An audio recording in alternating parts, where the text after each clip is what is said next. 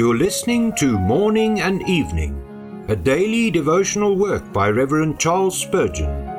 This reading is brought to you by the Spurgeon Study Bible, available in the original King James Version or the Christian Standard Bible at spurgeonstudybible.com. Good evening. Today is November the 10th.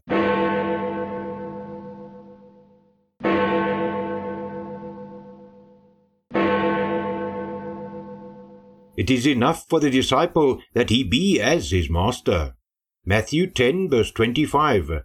No one will dispute this statement, for it would be unseemly for the servant to be exalted above his master. When our Lord was on earth, what was the treatment he received? Were his claims acknowledged, his instructions followed, his perfections worshipped by those whom he came to bless? No, he was despised and rejected of men. Outside the camp was his place, cross-bearing was his occupation. Did the world yield him solace and rest? Foxes have holes, and the birds of the air have nests, but the Son of Man hath not where to lay his head. This inhospitable country afforded him no shelter, it cast him out and crucified him.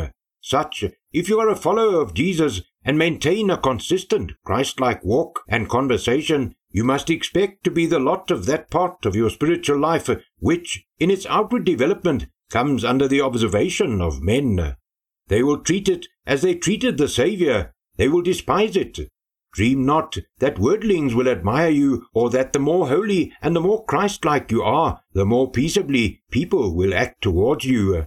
They prize not the polished gem. How should they value the jewel in the rough?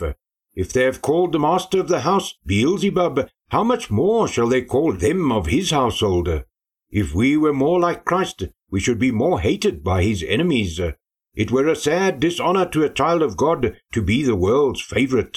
It is a very ill omen to hear a wicked world clap its hands and shout, "Well done," to the Christian man. He may begin to look to his character and wonder whether he has not been doing wrong, when the unrighteous give him their approbation. Let us be true to our Master, and have no friendship with a blind and base world which scorns and rejects him. Far be it from us to seek a crown of honor where our Lord found a coronet of thorn. Beloved, rest this night, knowing that neither death nor life, nor angels nor demons, nor powers nor things present or things to come, shall be able to separate us from the love of God, which is in Christ Jesus our Lord.